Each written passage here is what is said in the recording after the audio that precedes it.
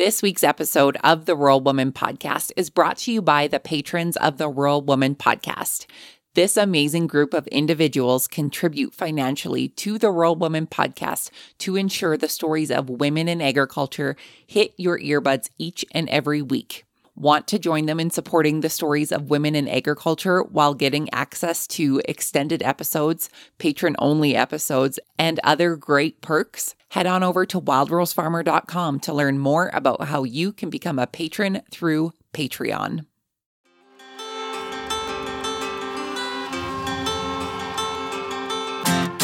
Hi, I'm Caitlin Dubin, and this is the Rural Woman Podcast. I'm a first-generation farmer who married into agriculture. Born and raised in a city, I was so unfamiliar with where my food came from, but I was determined to figure it out. Through my journey into agriculture, I saw women who were strong but humble, often taking a back seat. To me, these women were leaders who deserved a seat at the table. I created the Rural Woman Podcast to share the voices of women in an industry whose stories often went untold. The rural entrepreneurs who live and breathe their work, full of grit and pride. We come here to share our stories, to be in community with each other, to be challenged and inspired, but most importantly, to be celebrated and to be heard. We may not all live, farm, ranch, or homestead the same, but we are all connected. We are rural women, and our stories are worthy of being told.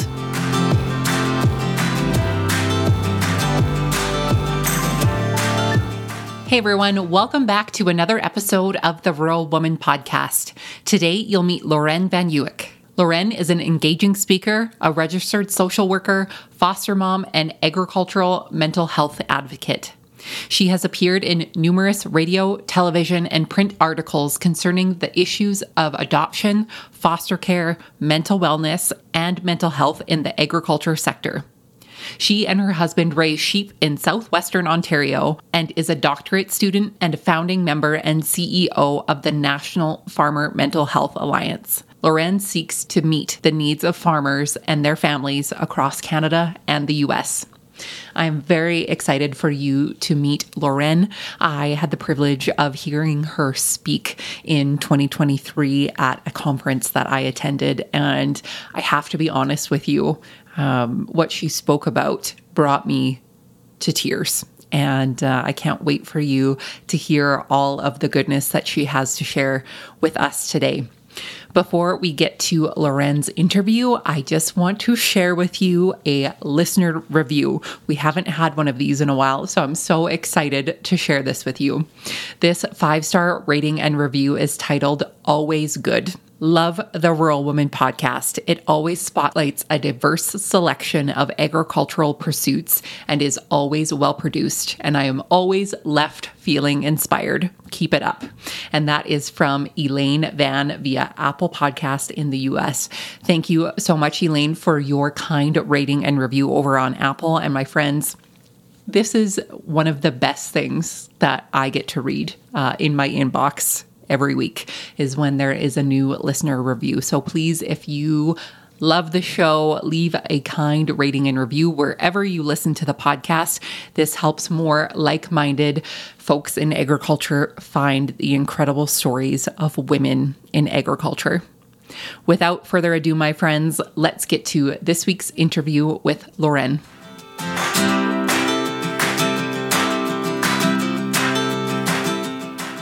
Lauren, welcome to the Rural Woman Podcast. How are you today? Oh, I am fabulous. I'm absolutely delighted to be here. It feels like, Caitlin, you and I have connected. It feels like months ago. And so finally we get a chance to really have a good heart-to-heart. I love it. Yes, we were chatting before I hit record, how many times we've tried to sit down and speak with one another, and it just didn't work out. But I feel like this is the kickoff to my 2024 recording season. So I feel like it's right.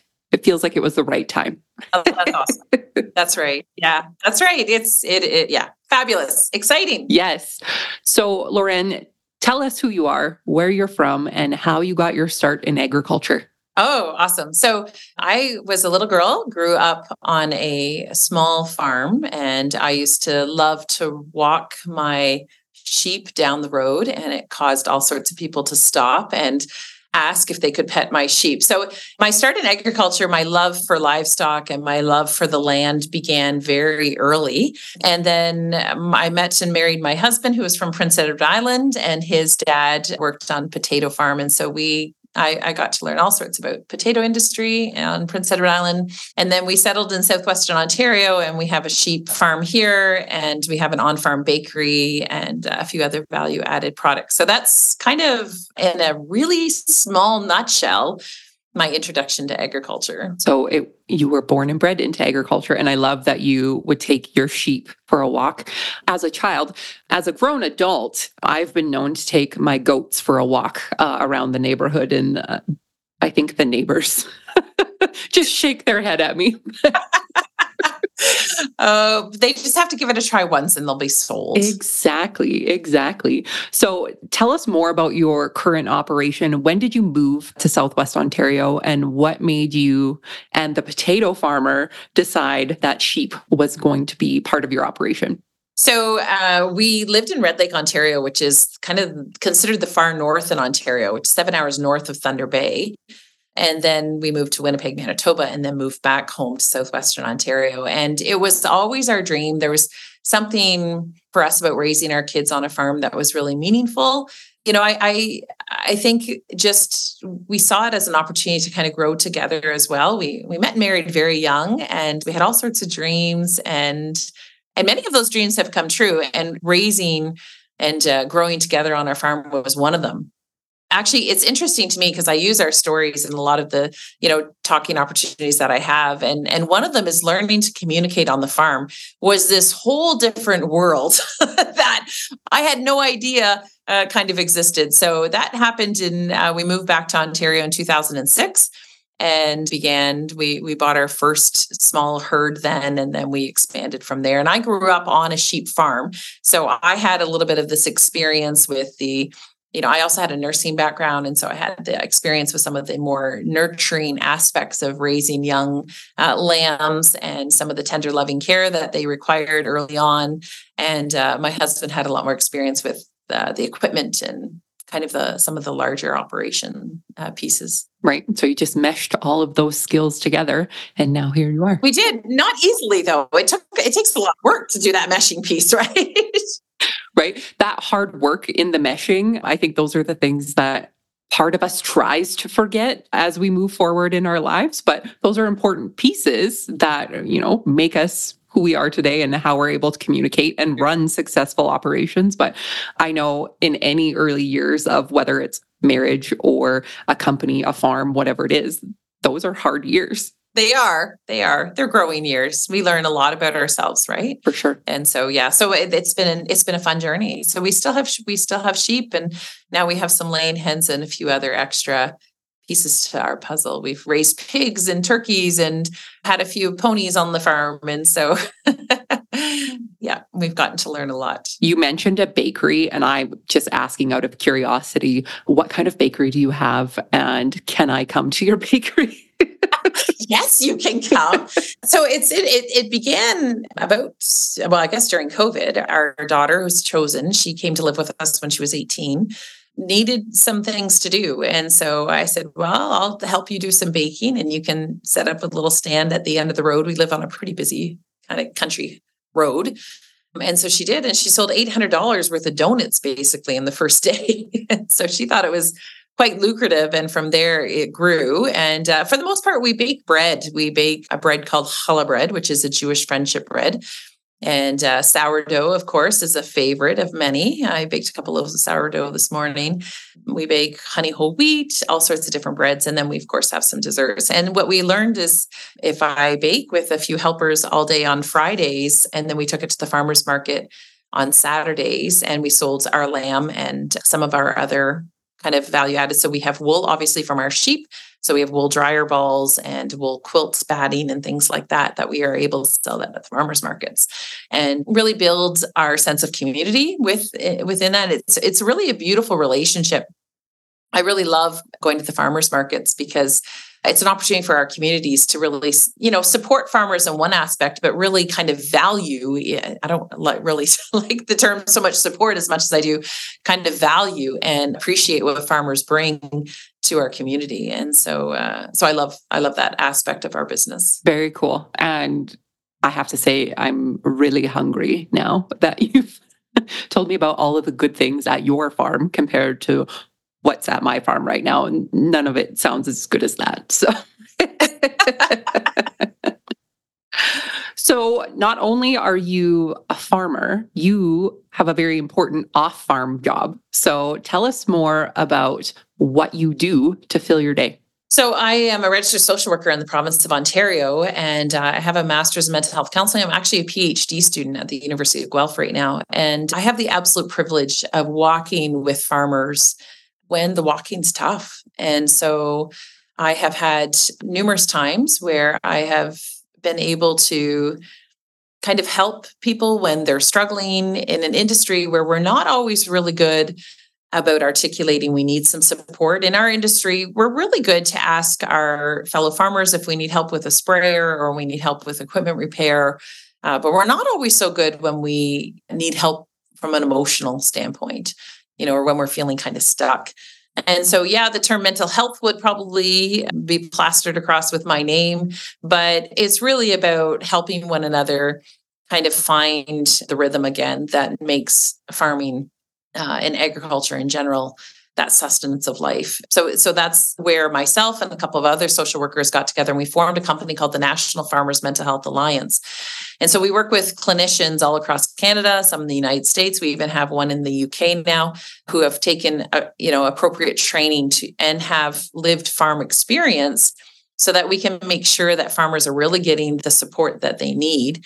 Some of the most critical research that's been done by Caitlin Vagro out of Australia, and some more local here at University of Guelph, Dr. Leith Deacon and Dr. Andrew Jones-Bitten and her team, really centers on the fact that there's barriers for farmers to access support. And so our goal is to help reduce those barriers and make sure that people are able to speak farmer, for lack of a better term. I'm actually coming out to Alberta in April to speak with a group of physicians about, how do you incorporate kind of the language of agriculture and how do you ensure that you're actually able to meet those needs and pick up on those pieces when farmers are struggling. For sure. And so that's my off-farm job, which is actually, it's incredible. It's such a privilege to hear those stories. And thank you for hearing those stories. I'm curious, what drove you or interested you in the field of mental health to begin with? Well, that's a great question. I actually began working before I did my master's for Children's Aid. And as many of you know, that's, of course, working to advocate for children. But I felt as though it didn't support where the real healing needed to happen. And so I sought a counseling degree in order to help the moms and the dads and the families. Many of them that I worked with were rural.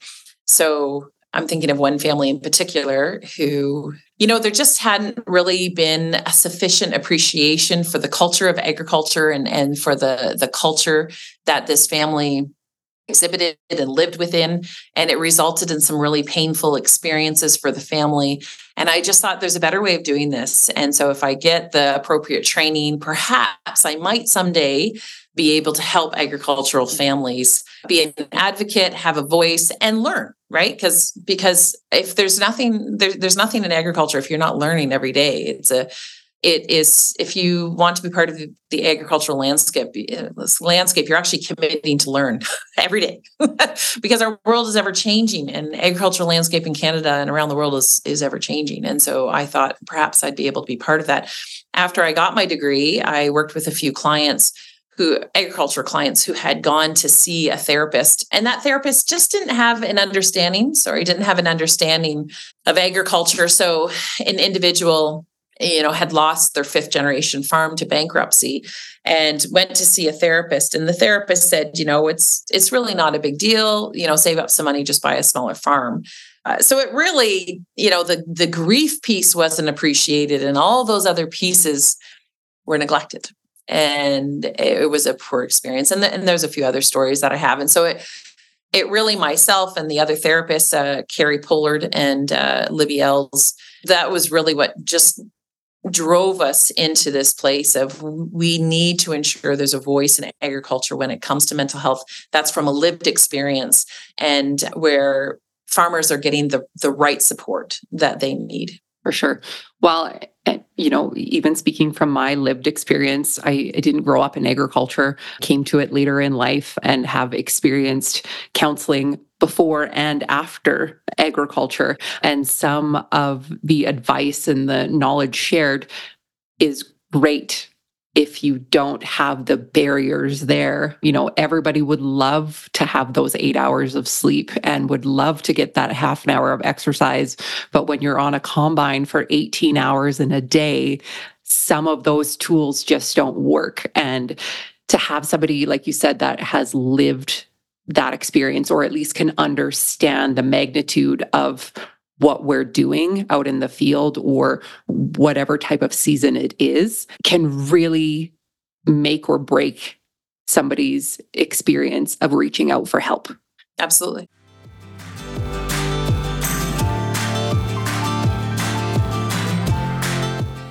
You can help support the stories of women in agriculture to be shared through the Rural Woman podcast on Patreon. What is Patreon?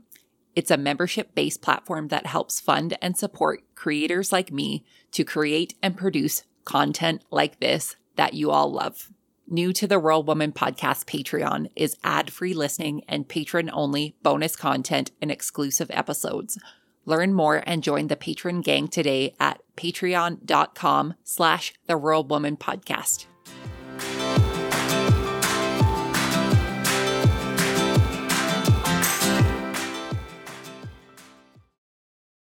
So you and we got to meet in person at the FCC Women's Entrepreneur Summit in Guelph, Ontario, 2023. And I had the privilege of hearing you speak. And, you spoke about specifically how we as women take care of ourselves while we step up and champion not only ourselves, but other women in the agriculture industry. I want to focus specifically on women and our mental health, as we are on the Rural Woman podcast. Not that the men's don't listen. They should listen because they would probably have a better insight of what's happening. But what do you think are some of the unique barriers that you see women in agriculture face when it comes to mental health? I can't go much further without acknowledging the vast roles women play on the farm. And it's interesting. I often talk to women and I'll hear them say, "Oh, well, I don't farm, my husband farms." They say, "I just help out with the books." Or, I just drive the grain cart in the fall, or something to that effect. And I there's this piece of me that screams, because you are a farmer. You play an incredible, vital role on the farm. And some of the most concerning research, particularly post-COVID, that Dr. Leif Deacon and Dr. Brianna Hagen have talked about, is the significant decline in mental health, in a sense of wellness among women in rural areas, specifically in agriculture. And, there's all sorts of different reasons for that. But one of the main reasons is women are the sole supports for their spouses. We have all sorts of men who are struggling. And I'm using these generic terms. I recognize that, it may encompass, different identities within it. But for the most part, I'm just going to, kind of speak plainly, that we have all sorts of men who are working full-time on farms, enduring chronic stress and, some really tough situations.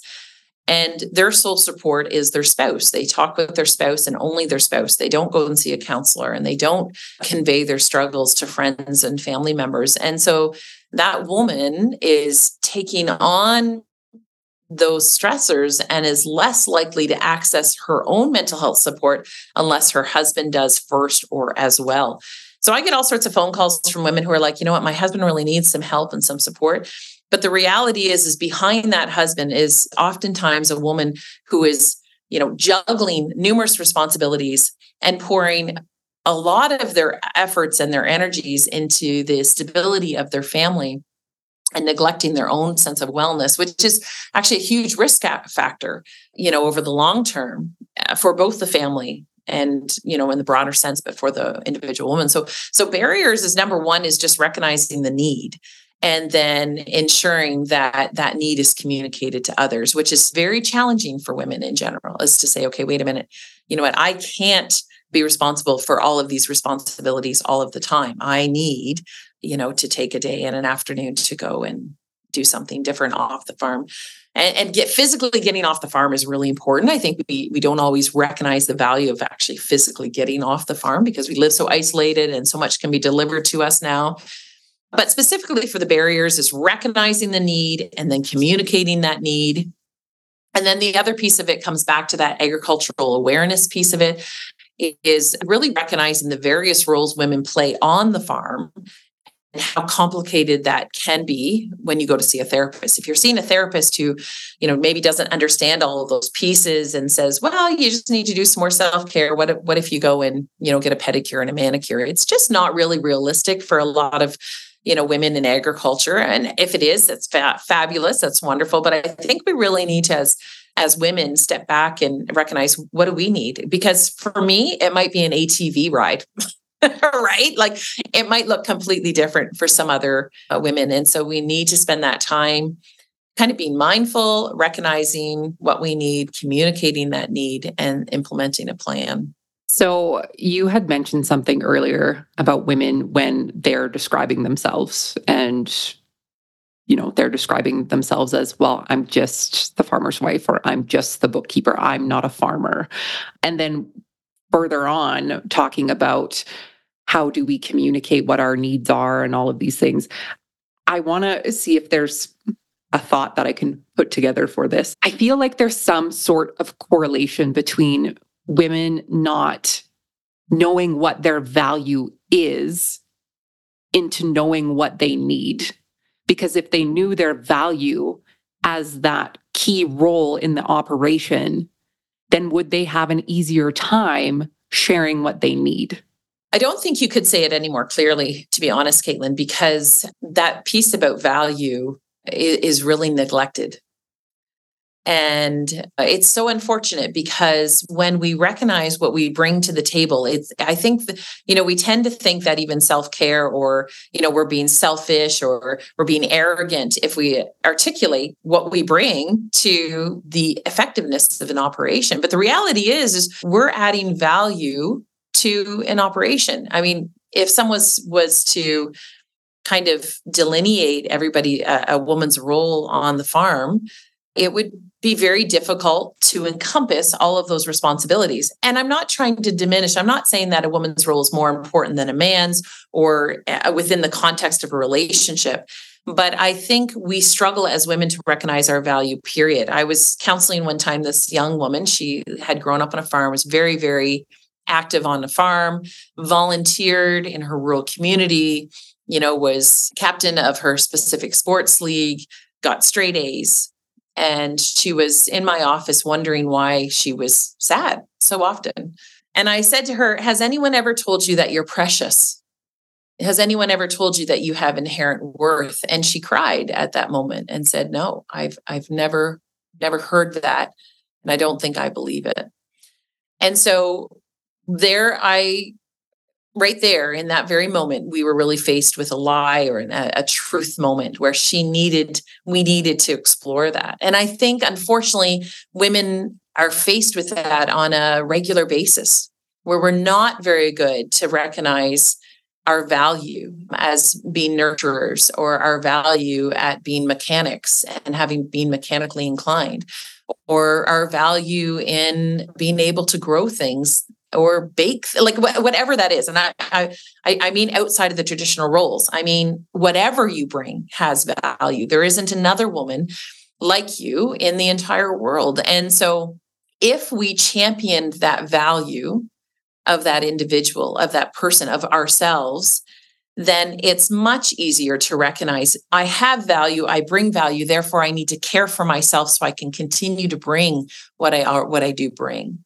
But you're right. If we don't recognize that value, it's very challenging to then set a boundary or say what our need is, because there's this gap between value. And farmers are really, we're preoccupied with productivity. We really like to ensure that everything is productive.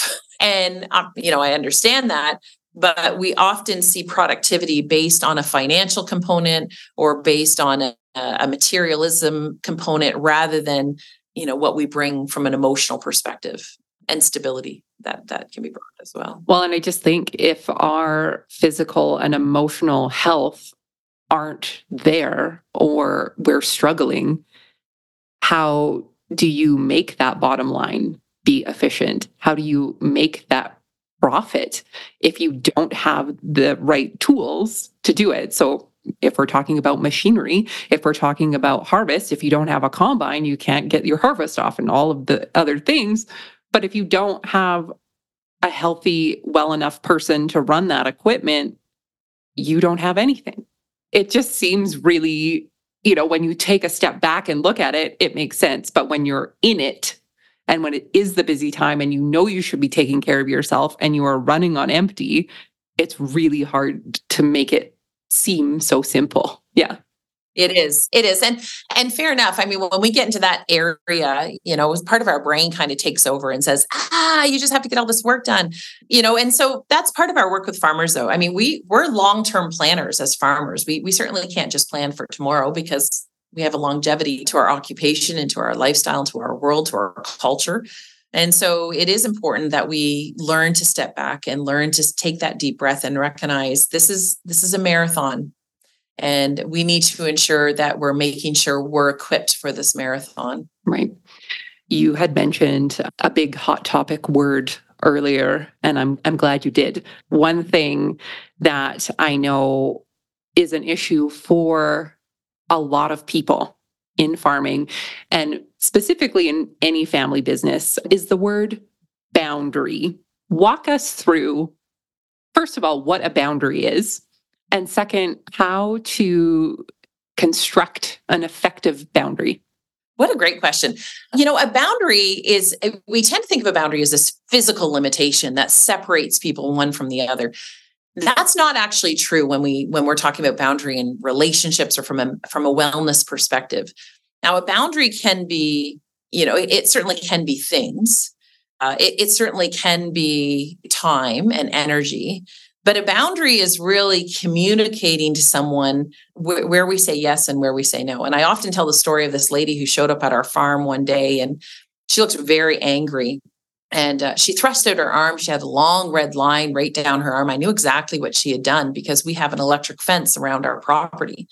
She had tried to climb through the electric fence. And so I said to her, could you tell me why you tried to climb through that electric fence? And she said, well, I wanted to feed the sheep. I wanted to take pictures of those lambs, out in the pasture. And I said, well, now that you recognize there's a boundary there, now that you recognize that's a property line, and now that you've asked permission, I'm happy to do that for you. In fact, I'll make up some milk and you can go and feed the lambs. In other words, you see, that boundary was in place. It was well established and it got tested. And so those boundaries are there to force people. A lot of times we think boundaries are just to kind of keep things in, right? To protect ourselves.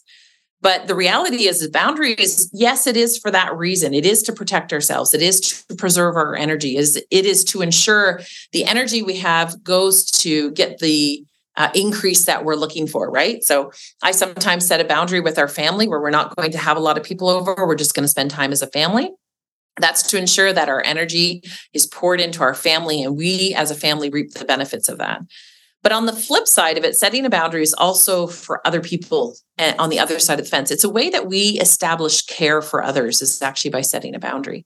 You see, when we set a boundary, we force the person on the other side of the fence to get resourceful. We force the people on the other side of the fence to develop their own skills and to communicate. And that's what boundary is. I mean, boundary is, it is about setting some limitations. It's also about using your clarification skills and using your communication skills to express to people what you need to thrive and what you need to have respected. And it's a word that we're tossing around a lot because, for a long time, I think we just assumed boundaries were in place. We had certain societal structures that kind of established boundaries and weren't always well followed. And so now we've really come to this place where we've learned our world can easily drain us, and we have a responsibility to ourselves, to our families, to those around us, to our communities, to set boundaries, whatever those look like. So it might mean, I'm not going to take phone calls after 10 o'clock, or I'm not going to answer emails on certain times. I'm going to kind of close my computer down. Those are very effective boundaries. I always encourage people to set some boundaries around time and space and energy. It also might mean that, you're not going to allow your neighbor to come over every day to sit or to borrow things endlessly. So boundaries can look different for different people at different times. The good news is also boundaries can change throughout life to fit the circumstance. But it is important that it's a conversation that happens both between ourselves and those who are really in close proximity. Even with people in close proximity, sometimes we have to set boundaries. And that sounds counterproductive. In fact, certainly even in relationships between parents and children, and sometimes between spouses, we have a responsibility to communicate our needs, and we have a responsibility to set some boundaries to say, that's something I can't do. This is what I need to do in place of that. And, really effective relationships require really effective communication, and boundary communication is part of that story. So I love how you broke it into two pieces of the boundary is not only for us, but it's for them. And I just think that through communication, if you can have clarity for yourself and others, what a gift that is, not only for you personally, but for your operation and for your business, to not have to guess. The amount of times that I've sat there and tried to guess my way through a situation of, should I do it this way? Should I do it that way? Am I doing this right?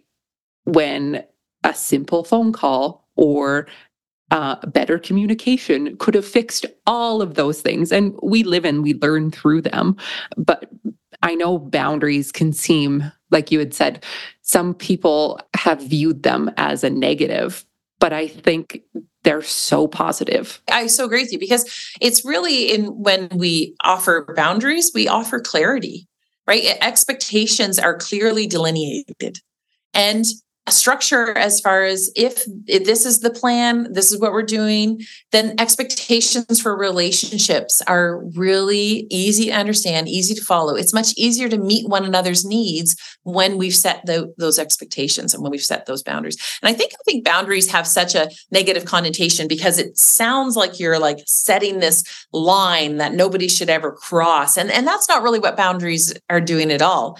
Boundaries are simply saying we're putting a framework in place for our betterment and for yours. And so in this relationship, these are some things that look like boundaries to us. So one of the questions that I've been often asked, and when I've been sitting in conference rooms, when we're talking about mental health and mental wellness, it's always my friend or some guy, might have a problem, or I know this person who I think is struggling. How do I help them? That is one of the biggest questions, whether they are asking for themselves or whether they're asking for a loved one. What are some ways that you suggest that we bring up the topic of mental wellness, whether that's sharing our own struggles with somebody that we love, or if there's somebody that you love that you can see is struggling, what are some soft launch ways to have those conversations?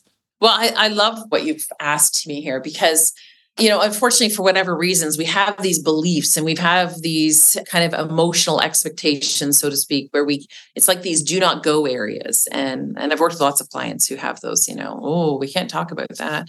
It's interesting. I've worked with some really, obviously I won't give any names, but just some really prominent individuals in the agriculture industry from a mental health perspective.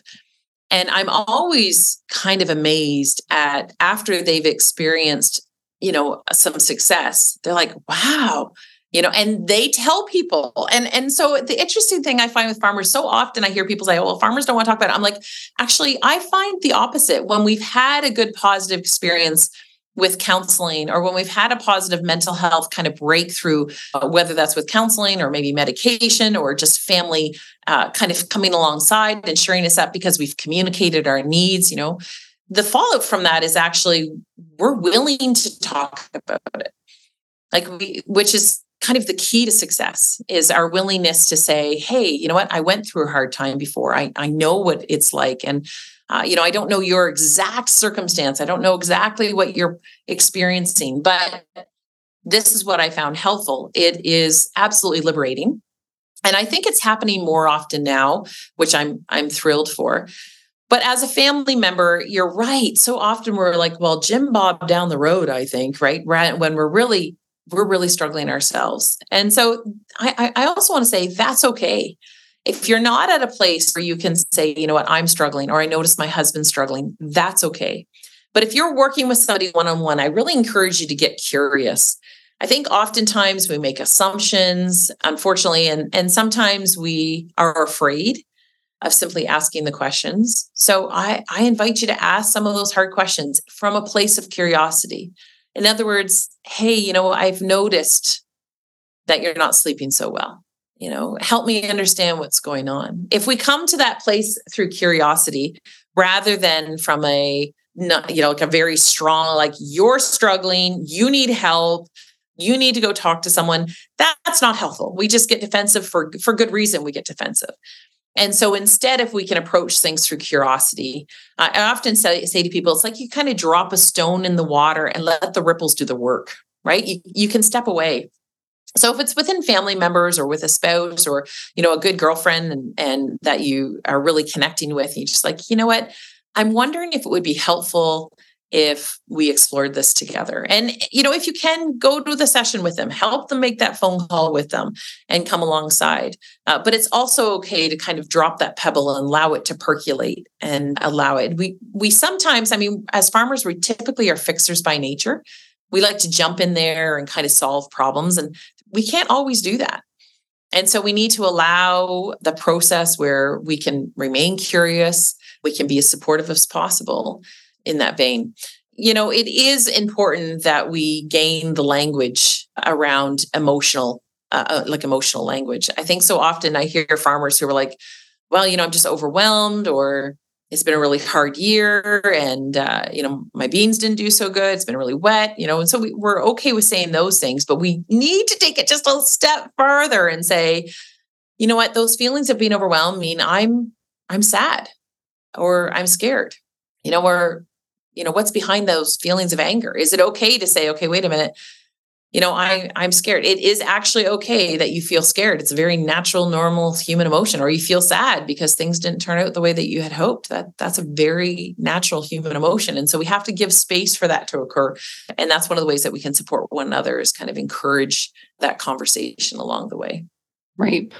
You bring up the topic of, being able to speak about emotional language.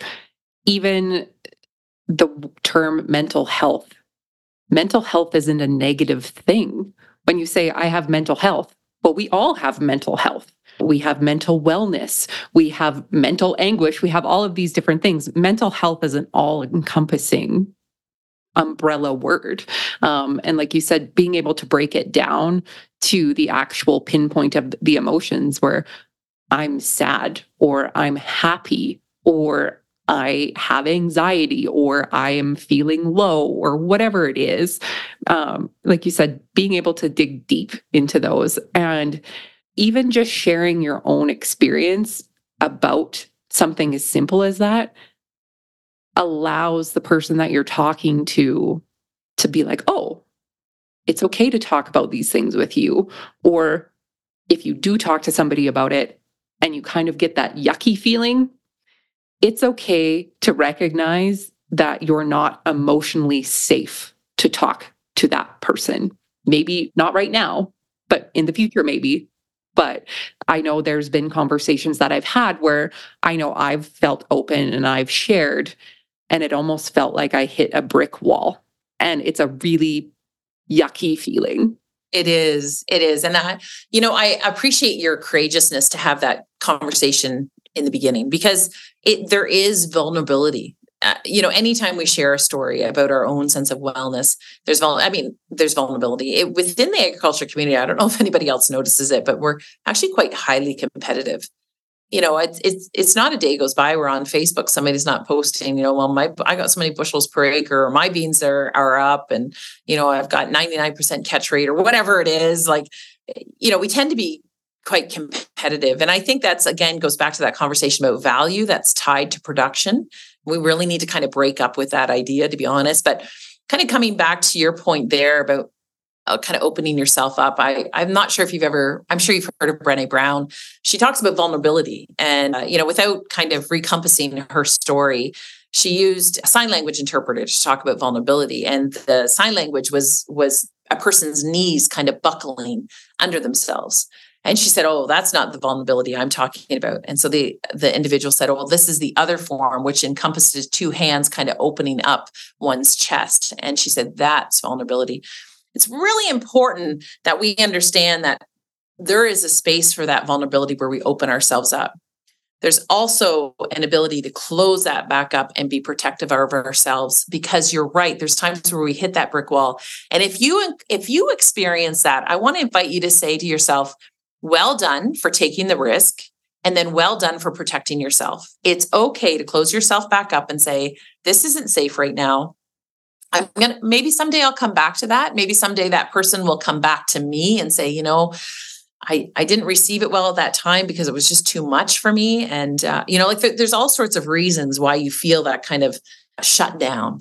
So it's okay to protect yourself. And we have to be willing to do that. That's part of that boundary setting as well, is that when we are vulnerable and when we kind of share our story with someone else, and that story is not well received, it's precious. Your story is precious. You are precious. And so it's also okay to protect that story. We do that through boundaries. We also do that with gaining trust from one another.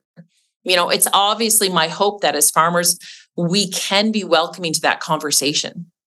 If as farmers and, as fellow women, if we opened ourselves up to those conversations and if we became safe places, we would be a stronger community for it. In fact, the research is actually outstanding, where it talks about the strength of, they call it social capital, but it just means that our ability to share with one another and to team up with one another grows when we open ourselves up.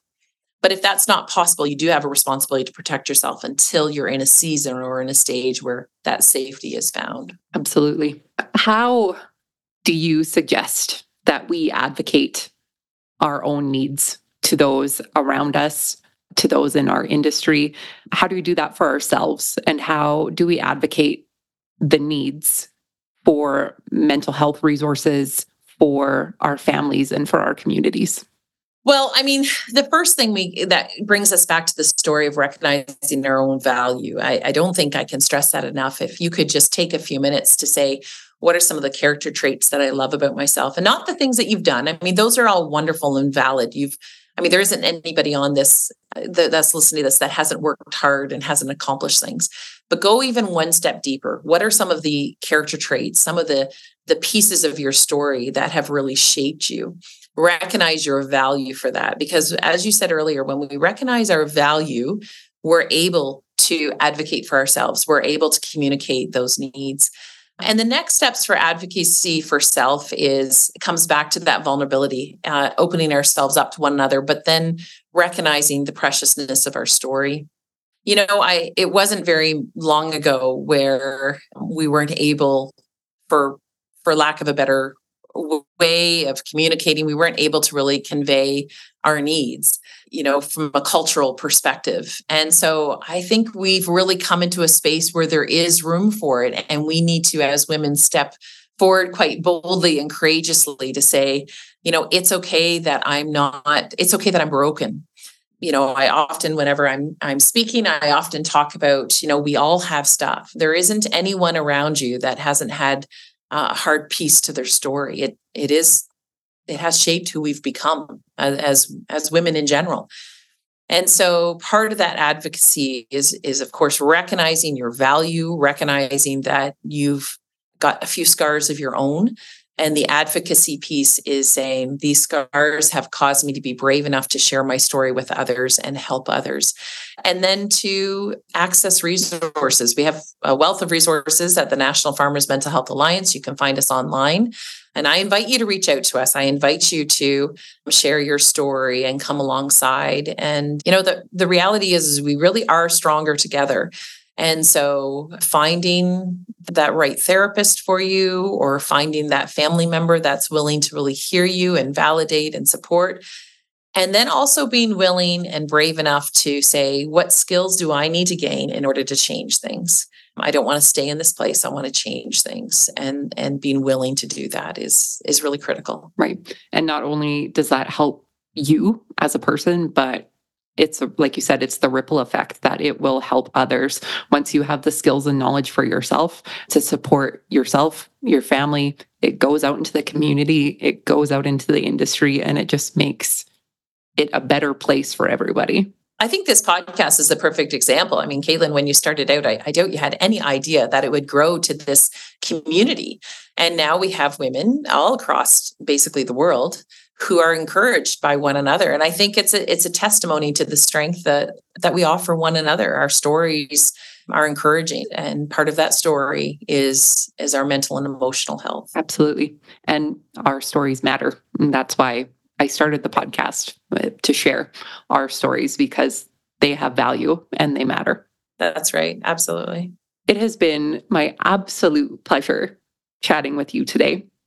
My last question for you is, what is the most rewarding part about being a rural woman for you? Oh, I think it's being part of the entire community as a rural woman, being able to see value. A couple of maybe years ago, I spoke to this young woman who was new into agriculture, and she said to me, "When do I get to sell my animals under my name?" And I said, "Oh, what do you mean?" She said, "Well, in order to get a good price, I have to sell my animals under my uncle's name or my brother's name or my dad's name." And I was a little bit kind of taken aback, although it's true, because I make sure that when we sell it under our farm name. And so I think one of the greatest rewards being part of this agricultural community is realizing that as women, we have so much to offer our communities and our industry. And so we are at that stage where we can use our own name, where we can champion one another, where we can come alongside one another. And so the greatest reward is seeing women step into those places of leadership with great humility. That's a topic for a whole nother podcast that I just love. But I've seen women actually to step into those roles that they are positioned for, that they are capable, that they have great wisdom to bring. And it's a privilege to mentor others through that process. And then when we get stuck, to kind of lock arms together and to change that trajectory. Amazing. Lauren, thank you so much for sharing your story with us.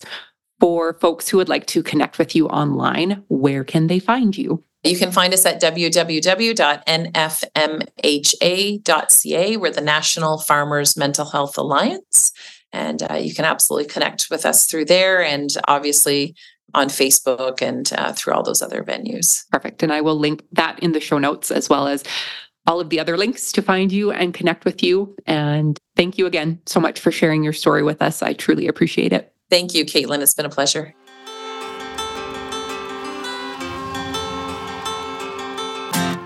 Thanks for listening to the Rural Woman Podcast.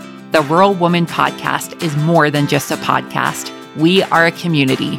A huge thank you to the Rural Woman Podcast team, audio editor Max Hofer, and admin support from Kim & Co. Online.